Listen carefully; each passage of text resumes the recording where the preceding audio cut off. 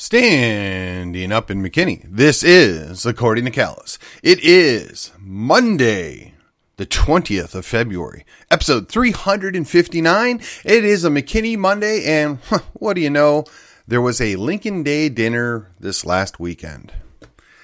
I am going to tie this all together, so please bear with me as we get through there. And let me remind you, if you find this entertaining, educational, informative, or just darn fun, do me a favor, like, subscribe, and share the show. And if you're feeling particularly happy with my output, go ahead and comment and rate the show. Every little bit helps. We are making a difference as we close into 100,000 listens with 360 episodes right around the corner here. I'm feeling like we're making the right direction happen faster and faster each and every day. So, as we tilt into the subject at hand, let me remind you that this show is all my opinion. Now, that being said, I consider myself smarter than the average bear, to quote Yogi, and I will also say that I try and stay objective, even when I don't want to be, and Occasionally, I get things wrong, or I misunderstand something, or I don't have all the information. And that's where I count on my friends, my listeners, to be kind enough to let me know on the occasion that I get it wrong, to fill me in, give me some gaps to my knowledge. So, in case you didn't know, the Lincoln Day dinner is the once-a-year fundraiser that funds most county parties across this country. Some are called the Lincoln Reagan Dinner. I know once upon a time they were called the Jefferson Lincoln Dinner. Interestingly enough, it would seem to be Patriots Ball would be far more appropriate because I find a really hard time celebrating the tyrant Lincoln. But that's just me. What do I know, right? I am a reformed. As a reformed Yankee, I know better than most how a good number of people wish to deify the great tyrant. I am not among them. I find it quite problematic that we are excited about a guy that subjugated half the country, that while allegedly trying to end slavery of certain people, he enslaved the entire South. Maybe not directly, but the military dictatorship that followed did. Perhaps on his behalf, perhaps not, since he was killed. Sic semper tyrannis, for those of you who have forgotten. And while I will not justify either side's motives or reasoning for the war, let's just say it was not a good thing. The war, that is. So, and also, to make it clear, I had two separate opportunities to sit at two different tables had I chosen to take advantage of it, and I would have gladly went had I not had a scheduling conflict. I have out-of-town family that was in over the weekend, and that trumps politics. Sorry. And I did not mean that as an ironic statement. Unfortunately, by not being there, I didn't get to see a lot of things firsthand. I didn't get to see the people that seem to be only concerned about maintaining their positions of authority / power, and of course the parade of fake Republicans and even faker conservatives that show up, throw a little money around, and say, it's going to be okay. We're all Republicans here. The shortcoming is, when we have such a big tent, right, the Reagan mantra, and we spend all of our time making everybody feel included, the people that ultimately lose out are the people that do the work. The grassroots people, the people that without them there would be no way to win the election. Now, I know, I can hear some of you out there, there's a lot of money. There is a lot of advertising. There's a lot of influence peddling. And that is what wins elections. Well, yes, that is true. A wise man once told me that you can win with 2 of the 3, and it's virtually certain if you have 3 of 3. They are name recognition, money, and grassroots support. Have any two of the three and you got a really good chance, but if you have three of the three, it's hard to lose. So that being said, as we're infiltrated by the fake Republicans, the not conservative, right? We have to play nice with the moderates. And I generally have no issue with moderates, particularly when they're honest moderates. There are several that I knew, in recent history down in Plano that were quite involved, and I respect the heck out of a few of them. I think they're good Republicans. They don't line up with me on conservative issues or even some of the liberty issues that are even more important to me, but I have no doubt in their mind that they're Republicans. They don't just vote in the Republican primary so that they can claim they're Republican. They don't run around and support other Democrats that are running.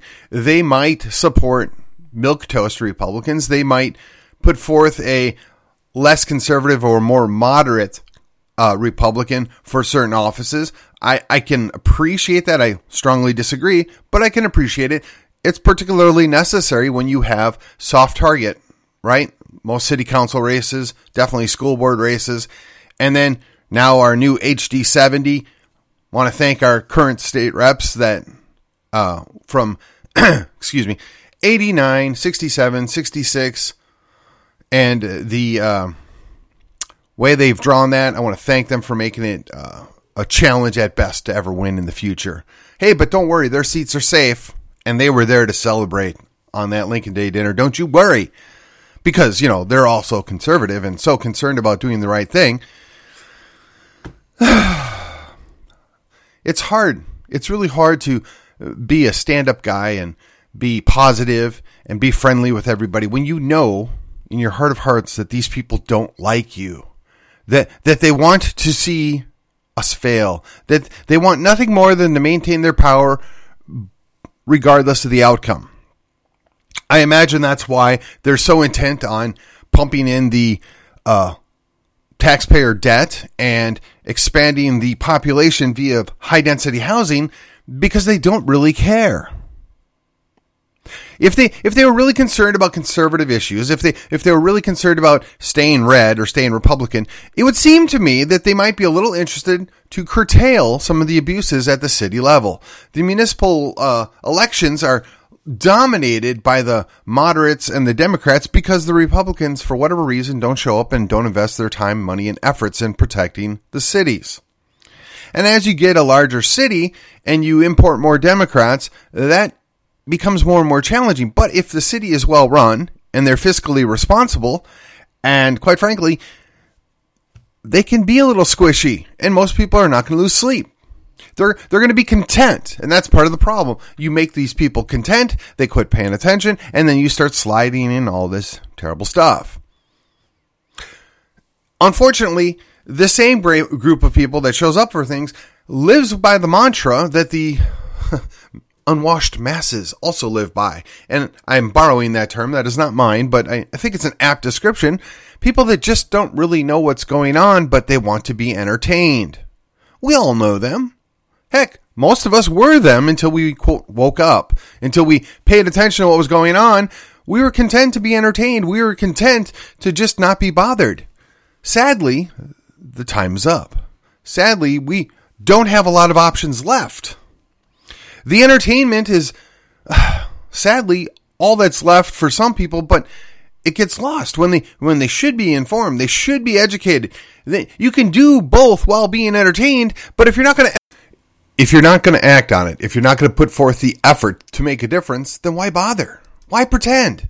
And ladies and gentlemen, you'll have to forgive me. I am having some technical difficulty, so I'm going to actually probably splice this together in 3 or 4 pieces at this rate.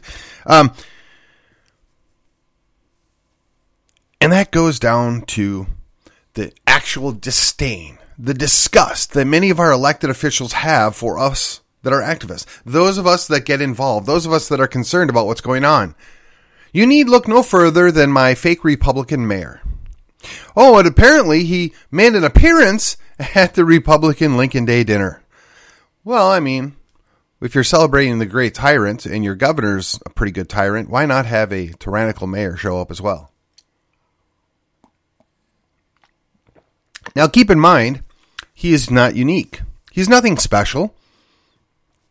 He's just another mayor that votes in the Republican primary so he can claim to be a Republican and then turns around and supports and promotes Democrat policies, socialist policies, progressive policies, all the while encouraging and supporting and donating to Democrat candidates who are progressive and leftists to run against our other representatives that are Republicans, whether they're A+ Republicans or C- Republicans is irrelevant. You cannot be a Republican in good standing if you're working with and for getting other Democrats elected over the Republicans. In fact, the guy had the audacity to show up and demand support from the Republican Party.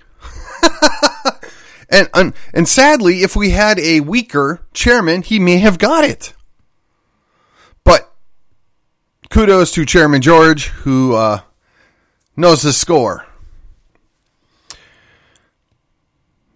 So at the end of the day, at the end of this entire conversation, you can say what you want. You know, I got my hand slapped on more than one occasion because I think that we ought to get a vote. And if you don't know what that means, I'm sorry, I'm not going to go over it again. I would just say go listen to some of my other episodes. I think we ought to get a vote. And if you dismiss that, if you say that you're not worthy, you're not interested, or it's a waste of time or whatever, okay, that's fine, but be honest about it. Come out and just say it. Say that you don't think the people deserve to be heard. Say that your voice is not worthy of our attention. Be honest about it. You know, I look at what's going on right now in my city. We have an airport. The airport has lived off tax subsidy for almost the entirety of the time I've been here, which is 25 years. It has been getting routine payments from the city in one way, shape, or form. Now, I understand public works require public investment. I also understand that having a good airport is an important thing. But I also further understand that within 30 minutes, there are 2 world-class airports from McKinney. So maybe Collin County needs an airport. Maybe Collin County will develop that into a good airport. There are 1 million people in Collin County, but apparently only the people in McKinney should have to pay for that airport. Now, let's be honest and straightforward. I don't think we, the taxpayers, should have to fund an airport. But we always end up paying for it, one way or the other. What I would like to say, what I would like to see happen is that a private entity or group of entities go and take over said airport and they invest their money or their business's money, and I'm perfectly happy to let them reap the rewards. And actually, this would be a primo case of where you might have a private-public partnership, also known as fascism. But I could understand why you might do that, because it's a public works that's run by an entity that knows how to run an airport, which most cities and counties have no idea how to do that. Now, maybe you create a special department or division, and they make it work. I'm certain that somewhere that's happening. And I can see all of that. But the problem is every time that you get a public-private partnership, the private portion gets to privatize the profits, whereas the public portion gets to eat the losses. Now, let me ask you, of the hundreds of millions of dollars that we've already sunk into that airport, what kind of a return have we seen? Let's be honest. I don't know what the answer is, but if somebody does, please post it, share it. I would imagine, maybe, just maybe, we're at a break-even point at some point, maybe. But the idea that we're going to sink in an additional $400 million plus, and again, after cost overruns and expansions and whatever else, let's just call it $500 million, because that's, after it's paid off, it's going to be a whole lot closer to $500 million. So we're going to invest $500 million into an airport. Now, if it was spread out over the entirety of the county, which is over 1 million people, okay, maybe that becomes a tolerable expense or debt, because the trade-off at some point is going to be, an airline coming in for daily flights out of McKinney. Okay, I'm willing to buy that. What I'm not willing to buy is 200,000 people in the city of McKinney taking on $500 million worth of debt, for which will probably not ever break even. And we have no guarantee that any airline's going to come there. We have no contracts. And I know a little bit about contracts. You can sign a contract that says contingent upon X, Y, and Z, you're going to do A, B, and C. But we have none of that. All of it is on us. Hey, but don't worry. The mayor's certain it's going to work. And, he had paid sycophants put out a report that said, of course, it's going to work. And we're going to say that we're going to do all this stuff because that's going to be the baseline number to where we can break even. Yeah. Follow the science, folks. Follow the science. While we're on that topic, fortunately, the city council did not see fit to go forward and take on nearly $500 million of debt without turning it over to we the people, the general public, to go vote on it. Now, I've seen how this played out before. We got the $120 million stadium because a whole lot of people that live out in Western McKinney that weren't going to be here to pay it off, but wanted to have that nice shiny stadium for their kids, voted for it. Okay, that's fine. I accept that. I don't think it's right. I don't think it's fair, but it's there, and the ship has sailed, as they say. But we have an opportunity to not throw a bunch of money at something that we will not ever see a good return on. And as much as it pains me, this would be an appropriate time to go to, I don't know, maybe the county commissioner's court. And I know why they're not going to do that, but if they were to go to the county commissioner's court and say, hey, commissioners, we have this airport here. It's a national airport already. We would really like to expand it. We think we can do something special here. But that's a heavy debt load to put on just our city. And every city around us is going to benefit, particularly Frisco and Plano. And to a lesser extent, Princeton and Wiley, Murphy, Allen. Why don't we spread load this debt? Why don't we help fund it through the county? Now, again, I'm fairly certain I know how that's going to play out, which is why they're not going to do it. But that would seem to be the more, here's a word for you, equitable way to do things, right? So everybody that's going to benefit from it gets an opportunity to speak on it. And in my opinion, everybody that's going to have to pay for it gets an opportunity to speak on it. I think that would be a more appropriate way to put this forward, but I'm not going to hold my breath. And I'll concede to you that I don't know 100% what the right answer is. I'm not willing to say absolutely the airport will never work and we shouldn't even bother. But on the flip side, I'm absolutely not willing to say whatever it takes, whatever the cost is, it's going to pay for itself. And I just know it. I don't have that much faith. I much like I don't trust the models and the statistics that told us global warming is going to kill us all. Much like I didn't believe the models and the statistics that said the pandemic was going to kill us all. I no further believe the outcome of the break-even point for the airport. That doesn't even get into the noise pollution, the expansion, and all the other impacts that are going to happen on the neighboring areas. And I know when it was a small private airport and it was there forever, the people that lived there had to accept and understand, hey, there's an airport there, and if we don't like it, we don't have to buy here. But now we're going to make this airport much, much larger. We're going to impact the neighboring cities and our people that are outside of whatever the quote-unquote benefit zone is from it. And I think it's only fair to let them have input. I mean, if you live in Melissa or Fairview and you're going to have this air traffic coming over your house with large planes, perhaps you ought to have a little say in that measure. Perhaps you ought to be able to be heard about that. Maybe the McKinney City Council will consider that. Maybe they won't. Hey, but at least they were kind enough to let we, the people, speak on the issue, right? they're going to put it to a vote.